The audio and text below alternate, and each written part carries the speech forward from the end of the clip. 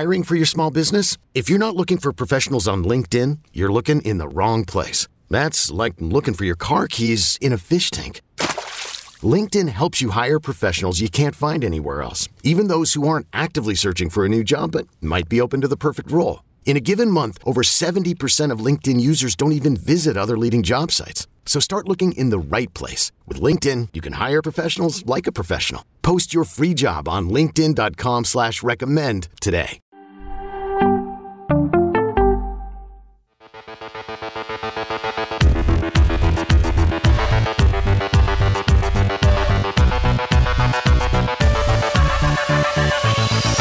What's up, and welcome in to another off-season edition of Fantasy Football Today at DFS on Wednesday, April 13th. I am Frank Stanfill, and we have another great guest coming up for you in just a bit. I know it's been a while since we last dropped the podcast.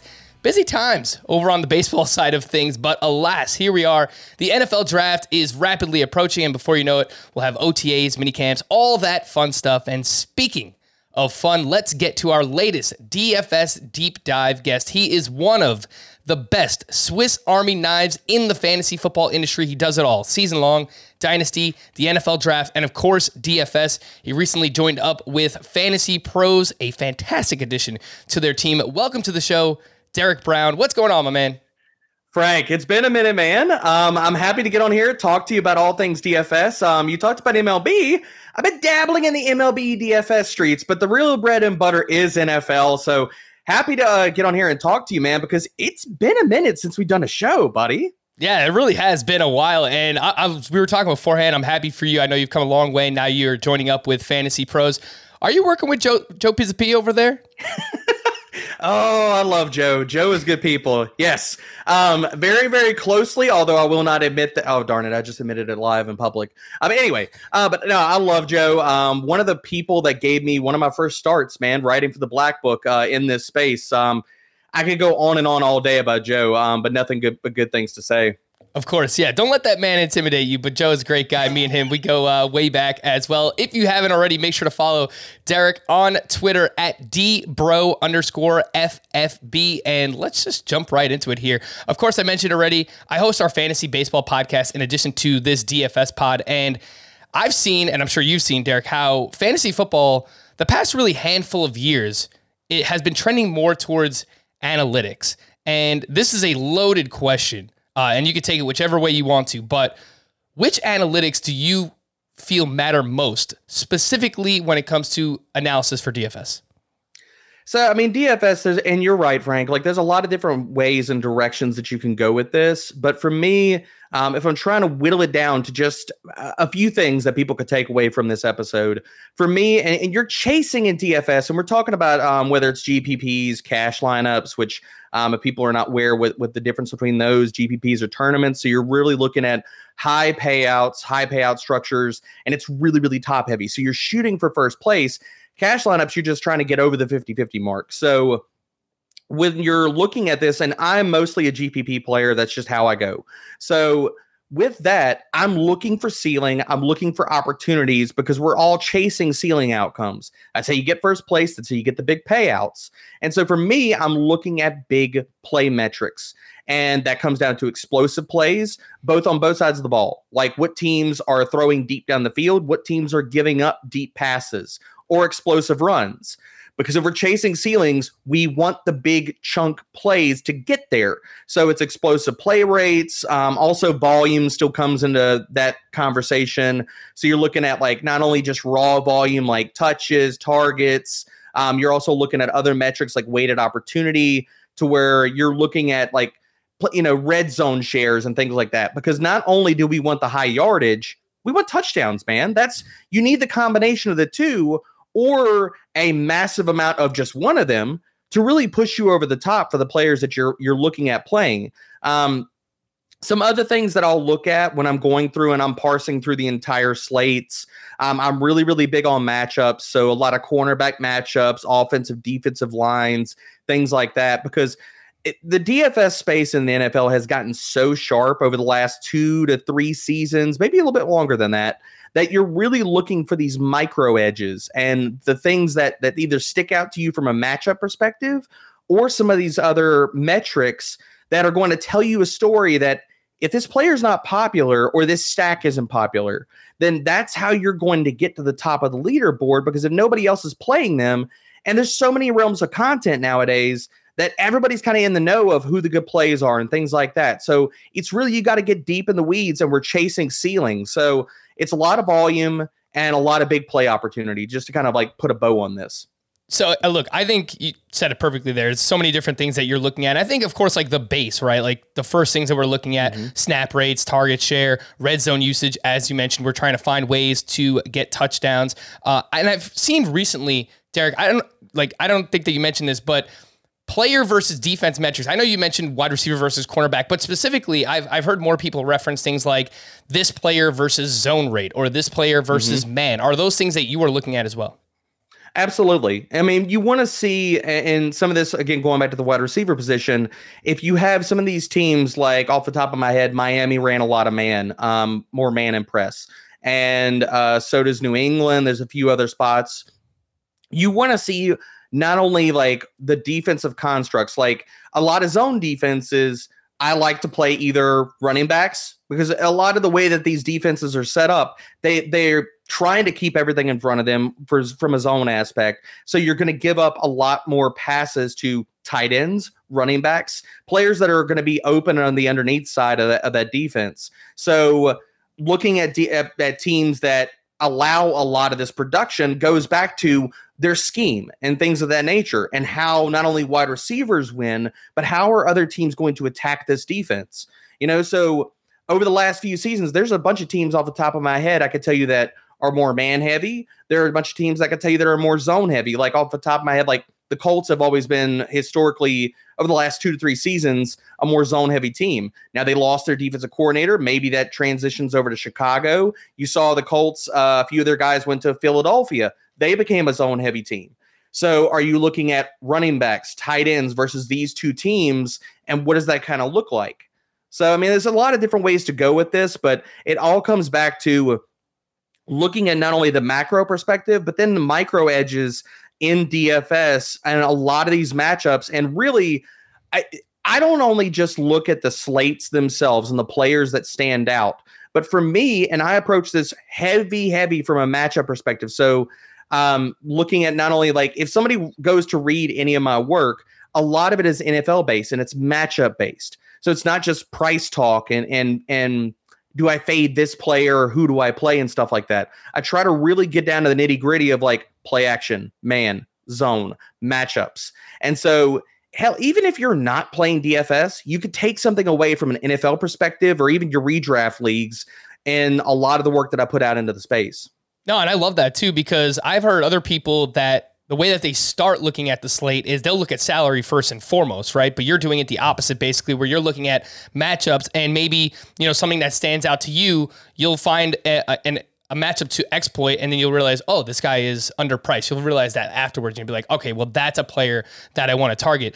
You mentioned so many different things there. Can you give us a peek behind the curtain, maybe where you go, what tools you're using to find this information, like offensive line versus defensive line metrics, for example, or players versus man rates, or just how often a defense is playing man defense? You have like probably multiple different sources, but like where are your go-tos to find this information? Yeah, I mean, usually if I'm diagnosing a slate, I'll have 2 to 3 screens and I'll have like 10 to 15 tabs open, just parsing through stuff to see kind of like what sticks out and how I want to attack this. Off the top of my head, I mean, we have a bunch of awesome data and tools over at Fantasy Pros. So really looking at target totals, some of the matchup data that I look at is over there, as well as volume, red zone stats, some advanced stats I look at for running backs, yards before contact, things like that. There are also another myriad of sites that I use. Like I'll go use PFF for some of the man zone stuff. Sports Info Solutions is really good at some of that stuff too. A lot of the offensive line stuff that I look at, not only in prospects, but DFS, matchup wise, Football Outsiders. If you're looking for some free sources, because a lot of people, if they're getting into looking at stats and looking at places, a lot of this stuff is behind the paywall, and I think it's very relevant. Like if you're going to go play DFS and you're tossing out $50 a week, $100, hell, if you're going north of that, you're doing yourself a disservice by not accessing better data, better things, whether that's optimizers, whether that's not only just content of who do I play, but also understanding your own process. So a lot of this stuff is behind the paywall, and it's so worth it, because if you're putting the money forth, why would you not want to become a more educated player, and not just, you're not tailing other people's like recommendations. You also need to get to where you're like, okay, well, I agree with this, I don't agree with that, because at the end of the day, you're the one that's setting the lineups. It's your money that you're putting into all these contests. So I implore people, both when I've talked to people in Discord or in my DMs, Slack, all of these different places, that yes, understanding somebody else's process is a big part of that, but also going to all these different sites and understanding what your process is going to be on a weekly basis, constructing your own DFS lineups, whether that's using the optimizer or looking at all this data, is really, really important. And I know I kind of alluded to some free sites. So if people are just now getting into this, they don't necessarily want to, or they want to kind of get some statistics that you can easily source. Roto Underworld or playerprofiler.com is really good for a lot of different efficiency metrics. Pro Football Reference is good for, you can find defensive metrics as well as some deeper stuff on players. Those are two really good sites that are free, totally free. And if you're just looking at trying to dip your toe into statistics and stuff, that's probably where I start and then branch out from there. Yeah, it's so cliche, but the old saying, right? You give somebody a fish, they eat for a day. You teach someone how to fish, they eat for a lifetime. So I think it's perfect, right? Like, you can listen to as many people as you want. And there's a lot of smart people and entertaining people in this space as well. I'll throw that in there because some of the DFS people are just hilarious. But you can learn from all those different people what their process is and then create your own process. Again, you have to do what's comfortable for you. Let's jump into roster construction a little bit. And another just loaded question. You could take this whichever way you want to, but what changes have you noticed in DFS roster construction in recent years? I'll just throw one out there for me. Is like, very rarely did I find myself paying up for running backs this past season. Mm-hmm. Maybe it was just because Cooper Kupp was as amazing as he was, and he was just like, every single week we're like, oh, Cooper Kupp has to slow down eventually, right? And I'm like, no, like the slogan of this podcast in season became fade Cooper Kupp at your own risk, because the guy obviously went out and just had a historic year. But I just feel like target shares for running backs are just not as massive as they were as recently as 2 years ago, where McCaffrey and Kamara are north of 20% target share. And don't get me wrong, we had great running backs this season. Austin Eckler, Najee Harris. It would help if CMC could stay on the field, but I just very rarely found myself spending up for running backs. Derek, for you, what have you noticed about roster construction the past couple of years? So I was the same way, Frank. Like, I used to start with the running backs, and it was basically you paid up at running back and you wedged him in, and then you figured out a lot of the other parts of your lineup. Like, all right, I'll pay down at quarterback, I'll pay down at wide receiver, maybe I'll try to like see who's in the mid range for tight ends. And roster construction used to be very different. I used to go a lot of the pay down aspect of quarterbacks. And really, it was like searching for upside with my wide receivers. And if I could project you for like 5 to 7 targets and maybe a ceiling outcome, then Yahtzee, that was great. Because if I could fit in these 80 to 90% snap running backs that could get like 6 to 8 targets at the time, you had Le'Veon Bell, you had CMC, you've had all these different workhorse kind of guys. A lot of that's dried up, and the NFL has gone to more committee backfields. And when we've seen this, there's 2 different ways to go with this. Now, I start a lot of my builds and a lot of my lineups. I'll go ahead and just put, I do not pay up for defenses ever, period. I just don't do it. There's so much defensive variance that you're really shooting yourself in the foot. Like, if we're talking about you need all the salary, we're trying to sit here and get up to high price guys or stacks and what have you, I'm not paying up for a defense. I don't care. Like, we've seen so many different iterations of, okay, the popular defense this week or what have that, and then they fail. Or all you're saying is that, okay, if I don't pay up for this defense and all the defenses score 3 points and my punt defense gets 3 points, then I'm equal with the field. But I saved the salary and I got up at other positions. So I start my lineup builds. I'll put in whatever punt defenses or a handful of them first, so I know how much salary I have left to allocate to the rest of my positions. Now, a lot of what I've switched to and going to where a lot of my builds is I start with quarterbacks, and then I figure out where I'm going after that. So I start with the quarterbacks, figure out, am I going to single stack? Am I going to double stack this quarterback with wide receiver, tight ends? Some of the pass catching running backs, you can go that route too. Like a lot of times this year, it was Justin Herbert, and maybe I'm going to pair him with Eckler and somebody else, from the passing attack. Because there are still some running backs out there where we can project, okay, it's basically like you're playing a wide receiver. So, and a lot of places will tell you the correlations like that don't work really well. Well, if the running back's still going to get a lot of targets, or if they're primarily a pass catching running back, you can do that. You can go that route. I know it went a lot of different directions with all of this, but to really kind of bring this back full circle, I do think that there are a lot of different ways that you can, and some of this, Frank, we're looking at roster percentages for players, who's popular this week, who's not popular, so I think that there are a lot of times where I'm going with quarterbacks and wide receivers, and I'm prioritizing those builds.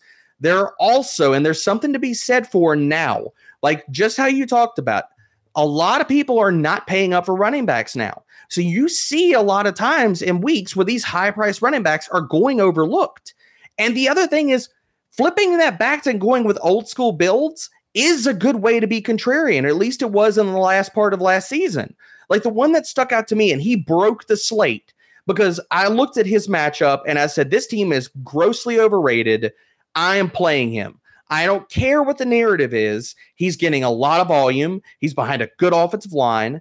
And this team is not nearly as good as everybody's puffing them up to be. And Jonathan Taylor broke the freaking slate. Like, it was the week he scored like 5 touchdowns. And I'm sitting here just backstroking in DFS because I had like so much Jonathan Taylor. It was ridiculous. And he was like 5, maybe 7%, because everybody's like, well, Buffalo's really, really good versus running backs. No, they weren't. And we saw that bear out as the season went on. They didn't play anybody. They didn't play any good offensive lines. So there is something to be said for being contrarian when the field is doing something and saying, okay, I'm not paying up for running backs. There are times this year where I was paying up for running backs and I was going super punt at quarterback. Like Tyler Huntley, the first week he started, he went out and he rushed. And you see these rushing quarterbacks, whether it's taking care of or advantage of matchups or guys that have legs and can run. Huntley was an awesome play. One of the weeks where he first started, I'm forgetting who he played. It was Packers. And also Gardner Minshew was a fantastic play versus the Jets. We knew the Jets stunk, yet everybody was like, I don't really know if I want to play Gardner Minshew. So there's a lot of different things and a lot of different ways to go in DFS. Part of it's matchups. Part of it's being contrarian and understanding, okay, well, if everybody else is going this direction, then you're not going to get to the top of the leaderboard in tournaments if you swim in the same direction.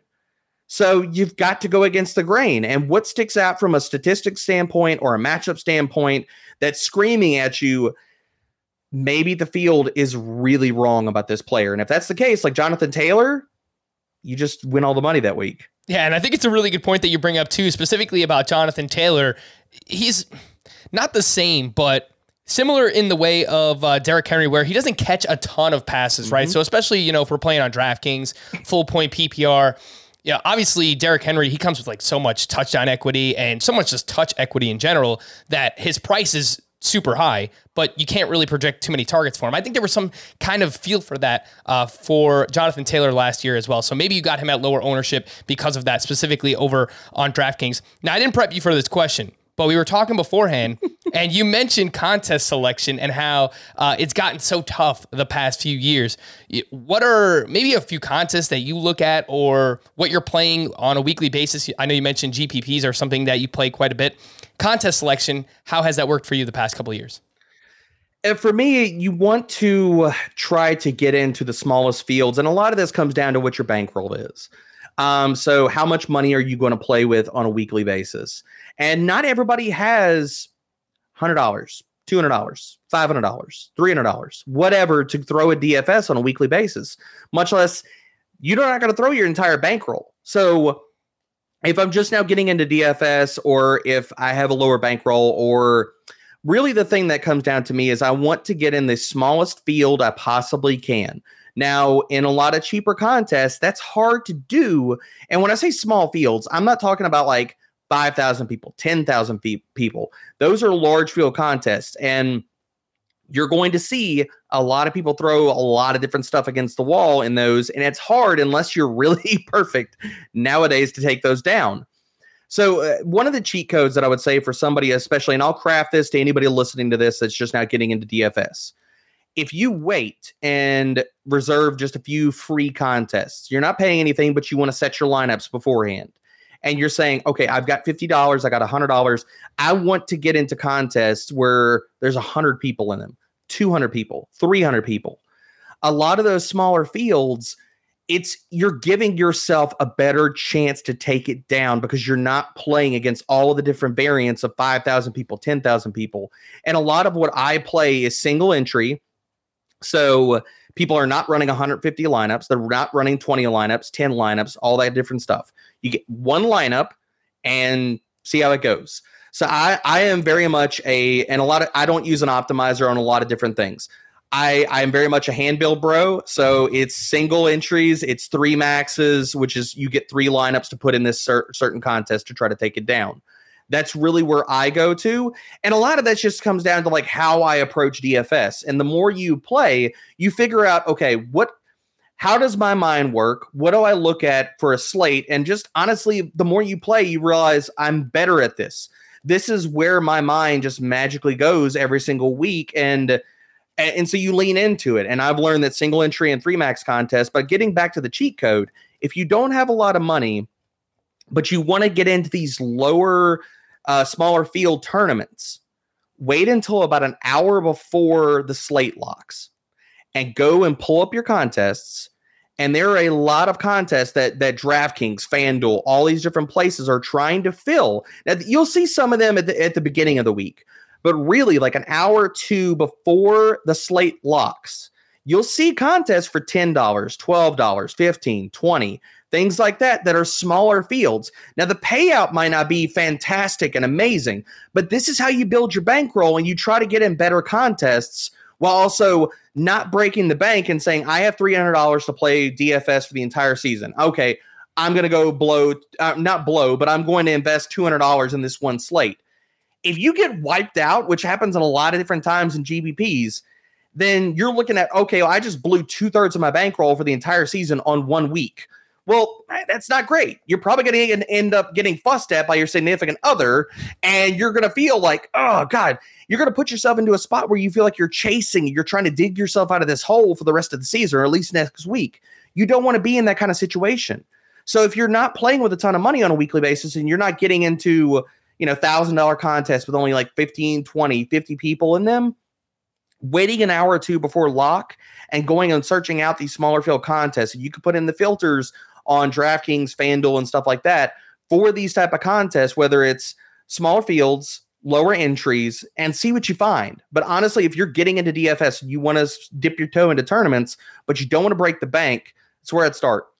Yeah, I think you have to be realistic with what your goals are too, right? If you're just trying to have fun, like you can join these massive contests, whatever they are, $1, $2 entry, and you could just throw out a crazy lineup and see what happens. But if you're actually trying to build up that bankroll and maybe eventually be profitable in this endeavor, I think playing in those smaller field contests, even though the reward might not be as great, it is a better opportunity. It's more realistic for you to take something like that down and eventually build up your bankroll, as you mentioned. Before we hit the break, I want to mention that we'll have 2 interview pods this month during April, so you can expect another one in about 2 weeks from now, and then again after the NFL draft. I think we're going to be doing some best ball content.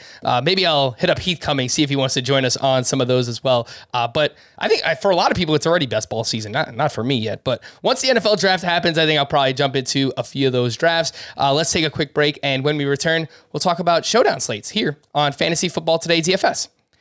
Hey, I'm Brett Podolsky, co-founder of The Farmer's Dog. We make fresh food for dogs. We started the company when we saw what a huge difference it made in my own dog, Jada, when she stopped eating ultra-processed kibble and started eating fresh, whole food. The Farmer's Dog food isn't fancy. It's just real food delivered to your door in pre-portioned packs. It's better for them and easier for you. Get 50% off your first box at thefarmersdog.com/podcast. That's thefarmersdog.com/podcast. Is your child struggling with a specific subject or need help with homework? Are they asking questions that you're not sure you can fully answer? IXL Learning is an online learning program for kids. It covers math, language arts, science, and social studies. IXL is designed. This program will improve your kids' grades. Studies done in almost every state in the country. The kids who had IXL are consistently doing better. Powered by advanced algorithms, IXL gives the right help to each kid no matter the age or personality. And it doesn't have to eat up all your time. One subscription gets you everything for all the kids in your home, pre-K to 12th grade. So don't miss out. 1 in 4 students in the U.S. are learning with IXL. IXL is used in 95 of the top 100 school districts in the U.S. Make an impact on your child's learning. Get IXL now. And listeners can get an exclusive 20% off IXL membership when they sign up today at IXL.com/audio. Visit IXL.com/audio to get the most effective learning program out there at the best price. All right, so Derek, I know you do a lot of work with the NFL Showdown slates, specifically the past couple of years. What is your favorite way to attack these? Are you also going single entry, 3 max, mass multi-enter? Because I've heard all different kinds of ways to play Showdown slates. So for me, I play a little bit lighter, so I play a little bit less money on Showdown slates. For me, I'll run anywhere between 5 and 10 lineups and stuff like that. But if you really want to get the edge, you're really going to go deep into Showdown. The way to approach it is volume. So running 20 to 150 lineups is really the way that I would attack it. And again, I play lower stakes and stuff for Showdown because the variance is massive, Frank. And really, when I say play volume, you're trying to account for variance and you're trying to account for, because when you play Showdown, and everybody that has not played Showdown before, you're playing one single game and you pick a captain, your captain scores 1.5. Okay.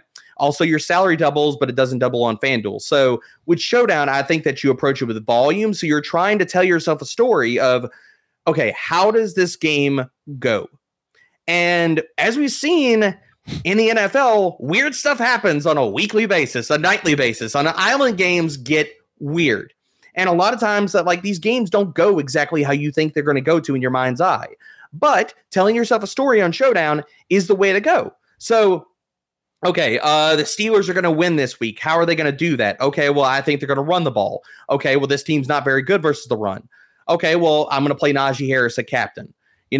Really, you're looking to chase the ceiling outcomes and telling yourself a story about how the game goes. So if I'm playing on FanDuel, a lot of the times it's quarterback, and a lot of that just leans into the scoring. So it's either quarterback, running back, wide receiver, guys that have, and again, they're half-point scoring.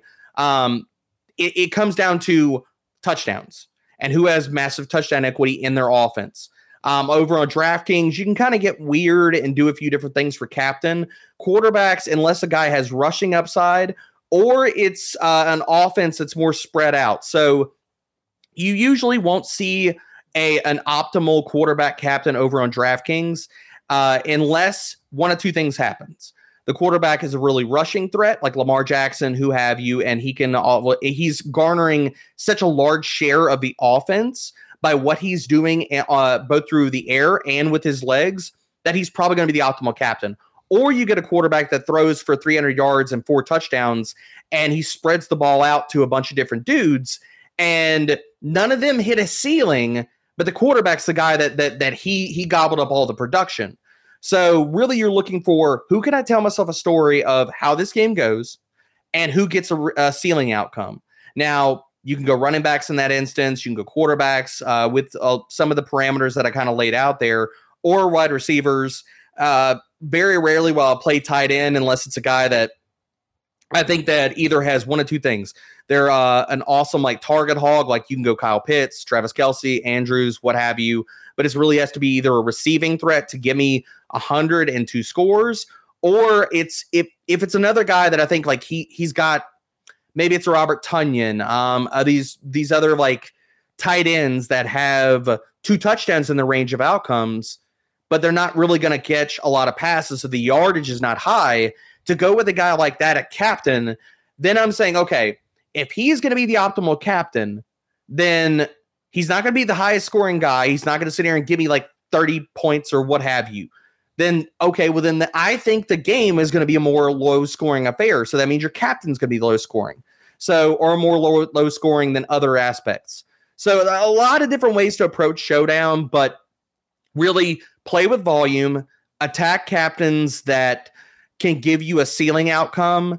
And if you're going to go with pass catchers, a lot of times I'm correlating that with a quarterback in the lineup just to kind of wrap all this up. And I'm trying to summarize this because I'm really DFS. There's so many different avenues to go on a weekly basis, and every slate's different, every game's different, that really trying to contextualize all these different things to where people can walk away from this podcast and have actionable approaches. It's difficult, but I'm trying to at least whittle it down a little bit, Frank. Hey, you're doing a good job, buddy. Look, again, like we're talking macro level DFS, and there are so many different things to consider, and every slate is different, as you just mentioned. So, while we can offer what we think are these macro level takes, it's going to be dependent on the slate, and things are going to change every single week. I think you said it perfectly, right? Like if you really want to get after it in Showdown, it's going to be done with volume because again, like there is so much variance. We say this constantly, like this is a word we use every single time we're talking about DFS is how much variance there is, not only on a weekly basis, but on a game-to-game basis, on a play-to-play basis. And if you want to cover that variance, basically hedge your bets is you need to do that by playing a bunch of volume in Showdown slates. Not impossible. You could play single entries and, you can get creative with your lineup. But I think if you really want to get after it in Showdown, you're going to want to do it with volume.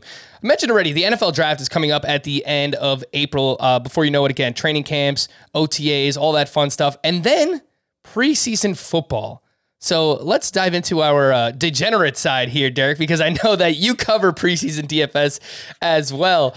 What are some things that you're paying attention to when making preseason lineups? Like, are you scouring Twitter to find news about like playing time, coach speak?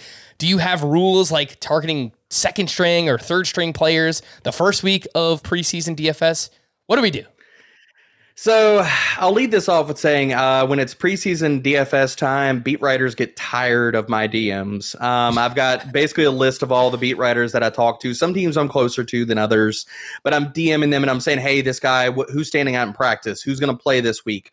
Some of these different things that like you're not seeing maybe out in the Twitterverse. And sometimes you do, so a lot of it, you start by scouring beat writer reports, figuring out who's going to play, who's not going to play. And a lot of what preseason DFS comes down to, it's playing time, Frank. It's all comes down to playing time. And where you start with that is not just the beat reports, but you pull up depth charts. And this is how you surmise playing time. So if you're going to go play preseason DFS, and you'll get a lot of different chances. Like during the preseason, they'll have like games on Thursday, games on Friday, games on Saturday. It's really spread out. And so you'll get a lot of different slates with 4 games, 5 games on a certain slate. It's not like a usually NFL Sunday. And really the first place where you start is depth charts. And you'll see teams, okay, if they only got 3 quarterbacks or 2 tight ends on the roster, that's how you understand where this playing time goes sometimes. Because if the starter's not playing and they only got 2 tight ends, okay, well, this guy's also hurt. There's 1 tight end and he's going to play the entire freaking game or 2 quarters or 3 quarters of action. You're following the playing time and you're following athleticism. Because if I want to play preseason DFS, I want the guys that we're chasing volume. How do I get the volume? Guys got to play snaps. And also, am I going to get to a ceiling outcome? How am I getting the ceiling outcome? Well, the guys got to have athleticism. Because running backs are not going to play usually a full game in the preseason unless you're New England, Bill loves to run the ball. Cheat code there. Bill loves to run the ball in the preseason. Over the last 3 or 4 years, it's all he does. And a lot of subs and a lot of different places have won a lot of money over the last few preseasons because of chasing stuff like this. So it really comes down to playing time and it comes down to upside. And so I'm looking at not only the playing time, but I'm looking at the athletic upside of a lot of different players. So can you run? Are you fast? Could you break off a 70-yard run, 30-yard run, and lead me to glory in DFS for preseason? It's a lot of what I'm chasing. So these backup tight ends that run 4.8s, 4.9s, they're blocking types. Maybe people chase that because, he is the only tight end and he's going to play a ton of snaps. But If he's not, I mean, if he's 4'9" and he doesn't really catch passes, yeah, he can play a ton of snaps and it's not going to get you anywhere, So that's really what it comes down to, man. I love preseason DFS because a lot of different places, sites, even players, you'll see, I'm not going to say a lot of dead money, but you'll see a lot of bad lineups. You'll see people that aren't finding or grinding the beat writer reports or the playing time projections for these players as much as maybe myself or other people in the space. I love preseason DFS. It's always one of the most degen, amazing things. And it's a really good, if you're willing to buy in and take the time to do this, it's a good bankroll builder walking into week 1, man. Something you hit on, a few things you hit on there, and I remember so vividly last year, the Patriots run the ball in the preseason and looking at athletic profiles.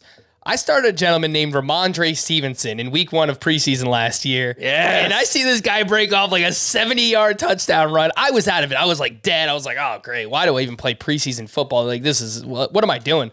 Ramondre Stevenson breaks off this huge run. Next thing you know, I'm all the way up in the money. I was like, that guy. I like that guy. Bill Belichick likes to run the football. Stevenson is a beast. So, yes, I can fully attest to Bill wanting to run the ball in preseason. Love that game. I had a lot of lineups where I played both of the guys in that game because both JJ Taylor and Stevenson went off. And we discussed it a whole lot in Discords and things like that and DMs on Twitter. A lot of people had really, really good days by playing Patriots running backs that day. You know what was sneaky too in the preseason last year? Just the Patriots are just sticking out like a sore thumb here. It was Christian Wilkerson. Christian Wilkerson was like awesome for them. It was like Mac Jones likes to feed his slot wide receivers, and this guy was like running all these routes out of the slot and all these targets here in the preseason. Christian Wilkerson and Ramondre Stevenson, those were two names that I remember very vividly having awesome preseason games. So maybe the Patriots will go back to the well there once again, once preseason games roll around. But before preseason games, we have the NFL draft. And I know you do a lot of work with it. I was just reading up your most recent mock draft over at Fantasy Pros. Landing spots will be massive, but which rookies could you see making the biggest impact in DFS this year? I think it's going to come down to these top end wide receivers that are going to get projected or at least picked in the first round.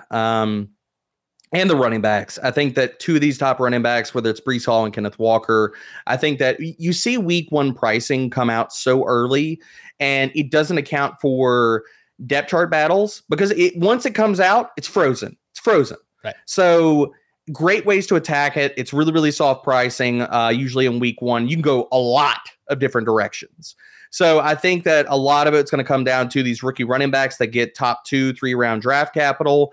So I'm staring at Breece Hall, I'm staring at Kenneth Walker. Maybe somebody else falls in there that we don't really understand. We're surprised by, and these top end wide receivers. So Drake London, Garrett Wilson are at the top of my board. Jameson Williams, I don't think he starts the year, but I think one of the good things with rookies, and it's something we see year over year, Frank, is that these rookies, once they catch on down the stretch run, they can get hot. And a lot of people are like, okay, can he repeat it? Can he repeat it? And we're like, oh, yeah, he's repeating it.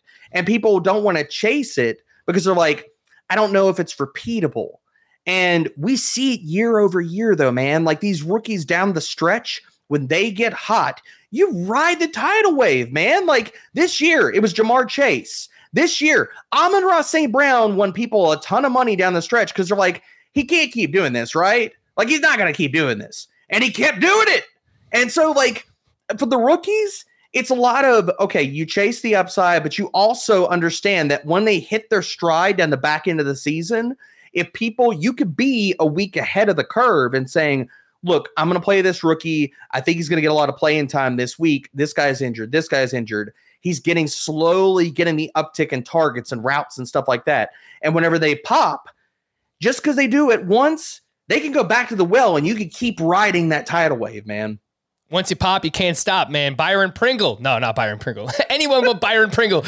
This seems like a ridiculous question. You mentioned a few wide receivers that you have up top. Is there a Jamar Chase in this class? I thought it was ridiculous to consider this last year. I mean, everyone was comparing Jamar Chase to Justin Jefferson. Like, oh, he has the same ability and he has the same upside. And I'm like, look, there's no way, man. Like, Justin Jefferson just had a historic season. and then look at what Ja'Marr Chase does. So do you think that there is an legit alpha wide receiver like that in this draft class? So the two guys, and one of them is not going to be healthy to start the year. Jameson Williams, I think that has that type of upside in his range of outcomes. So he's somebody I would keep a finger on the pulse, both middle of the season and end of the season. But the guy that screams, I've already brought his name up once. He's the number one wide receiver on my board for wide receiver prospects walking into the NFL draft cycle. I love Drake London, man. I absolutely love him. Matt Harmon wrote up a fantastic, and he does awesome work with reception perception. But a lot of the narratives out there in the DFS, or not the DFS streets, the draft streets, have been, Drake London can't separate. Blah, blah, blah, blah. One, you go read Harmon's piece over on receptionperception.com. Fantastic work. Debunks this, because we're all out in the streets. Like, there's other smart people. I know my dude Ray GQ has been fighting this battle too. I think Drake London has alpha upside. I think that he has that in his range of outcomes. He's a guy that can win on 9 routes. He can win on short and intermediate routes. Just based off of his size, he's going to be a 50-50 jump ball and red zone threat from day one. If he lands in a place, like, I keep mocking him, and I think my most recent mock, I left him in there. I keep mocking him to the Atlanta Falcons. And if he lands there, oh my Lord, I'm going to love it, because it's him and it's Kyle Pitts. And if they use Drake London from week one, as he's competing with only Kyle Pitts for volume and targets and things like that, and we saw Drake London just put up video game numbers, Frank. Like, I don't think that people really, really understand that. They see the end of the season totals for Drake London, like, oh, it was a good season. The dude did it while missing a ton of games last year. If you go and look at just his single game box scores, they are ridiculous. He was averaging like 14 targets and 11 receptions per freaking game. If he'd have played a full season, we'd have been like, holy crap, Drake London just broke things. So he's a guy that I'm going to be heavy into, both in dynasty formats, DFS, what have you, because I think that if he lands in a spot like Atlanta, where he could walk into a massive target load week one, because I'm sorry, Olamide Zaccheaus ain't that guy. The other guys they have on that depth chart are not those guys. Yeah, I love it, man. Sign me up for some Drake London. Man, the Damiere Byrd disrespect. How dare you, Dirk? I mean, I guess the question will be, can Marcus Mariota get the ball to all these guys? But, look, if he has two, I would say, alpha receivers, one being a wide receiver, one being a tight end, and Kyle Pitts and Drake London, I mean, man, all you got to do is get the ball in the hands of those guys and let them do the rest. I've seen a lot of comps for Drake London. Maybe it's a little bit lazy because he's a bigger guy, but a lot to Mike Evans. So, look, that wouldn't be the worst outcome. Mike Evans has had a fantastic career. So if Drake London can turn into Mike Evans, I think that'd be pretty awesome for him. So the Mike Evans one, I put it in my write-up that's live over on Fantasy Pros right now. You can go to our Dynasty Draft Kit and check that out. Mike Evans was in mine, but that wasn't the totality of my comp for Drake London. I think that he shares the same skills as Mike Evans at the catch point. But the guy that I think that, like, and I talk about it, he's coming off of an awesome season. We saw him ball out this year. T. Higgins. I think Drake London comps very effectively to T. Higgins. I think that he wins in the short and intermediate areas of the field a lot better than people give him credit for. And that's exactly what you see with T. T coming out, people were not massive on his testing and things like that. The dude wins. He gains separation. He might not be the deep threat that Ja'Marr Chase is, but that's how he wins, man. He's a chain mover, and he can create big plays after the catch. And I see that from Drake London. I think that's awesome, too, yeah, because T. Higgins coming in, I remember a lot of people were just like, oh, well, he'll provide a red zone threat, not necessarily know what he's going to do outside of that. But, yeah, he really has been fantastic in the short to intermediate. Really, really nice compliment to Ja'Marr Chase so far in their career together. So I think that would be an awesome outcome for Drake London. I guess with that, right, like my New York Jets, I guess I've claimed them. Unfortunately, they have 2 picks in the top 10. They have the 4th overall pick. They have the 10th overall pick. I see a lot of people mocking a wide receiver to them at 10th overall. I guess, if Drake London is there for them, that's the pick. That's what you'd hope for if you were a Jets fan. So I think there's 2 different guys. I think Drake London is one of them that could fit their offense really, really well. The guy that if I have to pick just one guy though, honestly, it's Garrett Wilson. I think that he is a hand-in-glove fit for how the Jets need to and want to run their offense. I think that he's a guy that the thing that sticks out about Garrett Wilson, I comped him to Santonio Holmes. His after-the-catch ability is awesome. He's a guy that I think you could run him inside, outside. They could switch up, and him and Elijah Moore could just rotate the slot. I think that he could fill a lot of different avenues for you as far as his skill set. But the thing that I want for Garrett Wilson and why I think that he's a good fit for this LaFleur type of scheme, and they need a player like this that they don't have right now. Like, I think Elijah Moore is a really good technician. I think that he could play the Z, he could play the X, he could go slot. I think he's very versatile. Garrett Wilson is a guy that if they get him on short and intermediate routes on crossers, his yards after the catch ability would be awesome. So I love that fit for the Jets. I know a lot of people are comping or at least mocking Drake London to the Jets. I think he's probably going to be off the board before the Jets get on the clock. And honestly, I think stylistically, people don't look at Garrett Wilson as maybe the same type of fit in this offense. But if you look at how they run, and not just a one-for-one comparison between the Jets and San Francisco, but similar staffs, guys that came over from that team, they are running a lot of the same concepts in their run game. I think that the passing game, we could see that with more players that fit these skill sets that they want to run this offense effectively. I think Garrett Wilson is honestly the best fit for the Jets right now. Look, nobody is Deebo Samuel, but you've seen it time and time again in that Shanahan offense over in San Francisco. They get the ball in Deebo's hands. They let him do work after the catch. So hopefully, Garrett Wilson, if they do draft him, I think that makes a lot of sense stylistically for the New York Jets. I think they're building something there. I'm not really sold on Zach Wilson. I don't really know what to expect from him. But in terms of like Michael Carter and Elijah Moore, and if they bring in another young wide receiver, I think that they're going to have a lot of fun weapons in that offense this upcoming season. Last one here for you. The running backs you mentioned. What would be the best landing spot, most conducive for a running back this season? Like if Breece Hall were to land with blank, that would be the best possible outcome for his fantasy value. There's two easy low-hanging fruit destinations, and I'll give you a third here at the end. Atlanta and the Houston Texans are both backfields that I think that Breece, Kenneth Walker, either one of these guys can come in from day one and establish themselves as the guy. Houston, I know they signed Marlon Mack. Most of these teams, and you see some of the tea leaves of this walking into the NFL draft, Frank, every single year. And we've seen this with Chicago. We've seen this. I think Atlanta tried to draft a running back last year, but they got hopped. Them and the Dolphins both tried to address their backfields. I think Javonte Williams could have gone to either one of those teams, but Denver said, and they came up and hopped them in the draft. I think that this year Atlanta would be awesome because they have a bunch of guys that are old and on 1 year, 2 year deals. Like, I'm not worried about Mike Davis. Arthur Smith's not even worried about Mike Davis. I'm not worried about Damian Williams. I'm not worried about Cordero Patterson. I think he's going to get a lot more snaps as a wide receiver this year, even if they address the wide receiver position. I think Patterson's going to get more snaps at wide receiver. So I love Atlanta. I love Houston for the same reasons. You got a bunch of guys, a bunch of bodies. Rex Burkhead is not the guy.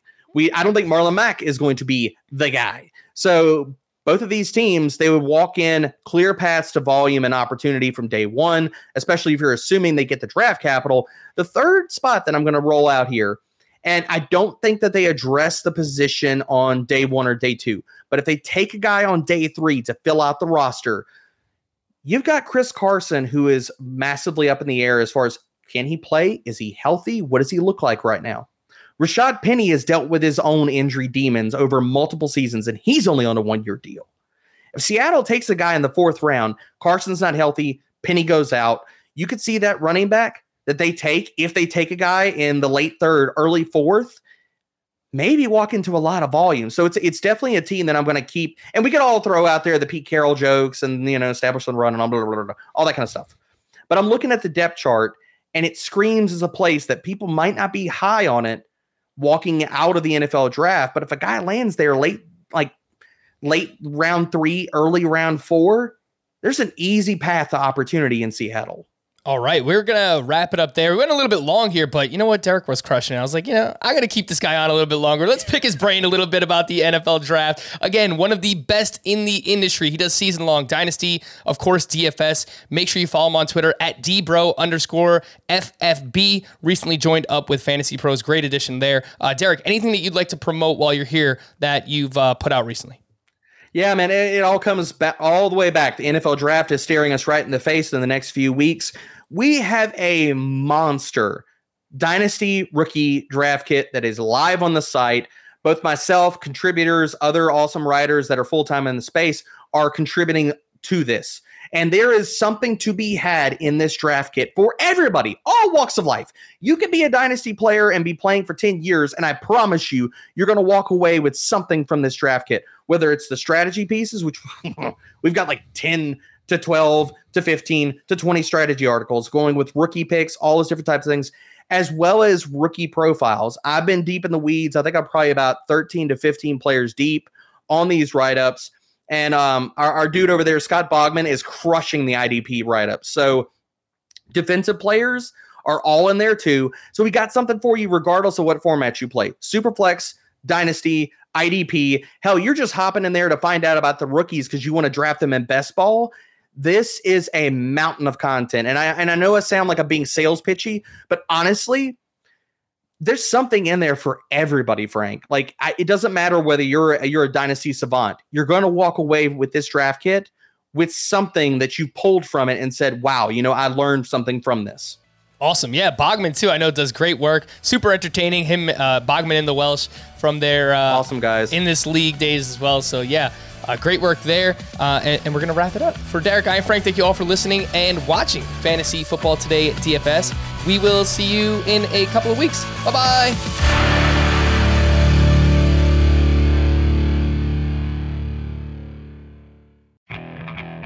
Okay, picture this. It's Friday afternoon when a thought hits you. I can waste another weekend doing the same old whatever, or I can conquer it. I can hop into my all-new Hyundai Santa Fe and hit the road. Any road. The steeper, the better. Because my all-new Santa Fe is available with H-Track all-wheel drive, so I can hit the trail without a worry in the world. Heck, with 3 rows and best-in-class rear cargo space, I can pack the whole family in with all our gear. We've got available dual wireless charging for our phones, so we'll never lose touch with civilization, and we won't lose touch with the primordial power of Mother Earth. So which is it? Waste the weekend or do something a little more epic? And conquer it in the all-new Hyundai Santa Fe. Visit HyundaiUSA.com or call 562-314-4603 for more details. Hyundai, there's joy in every journey.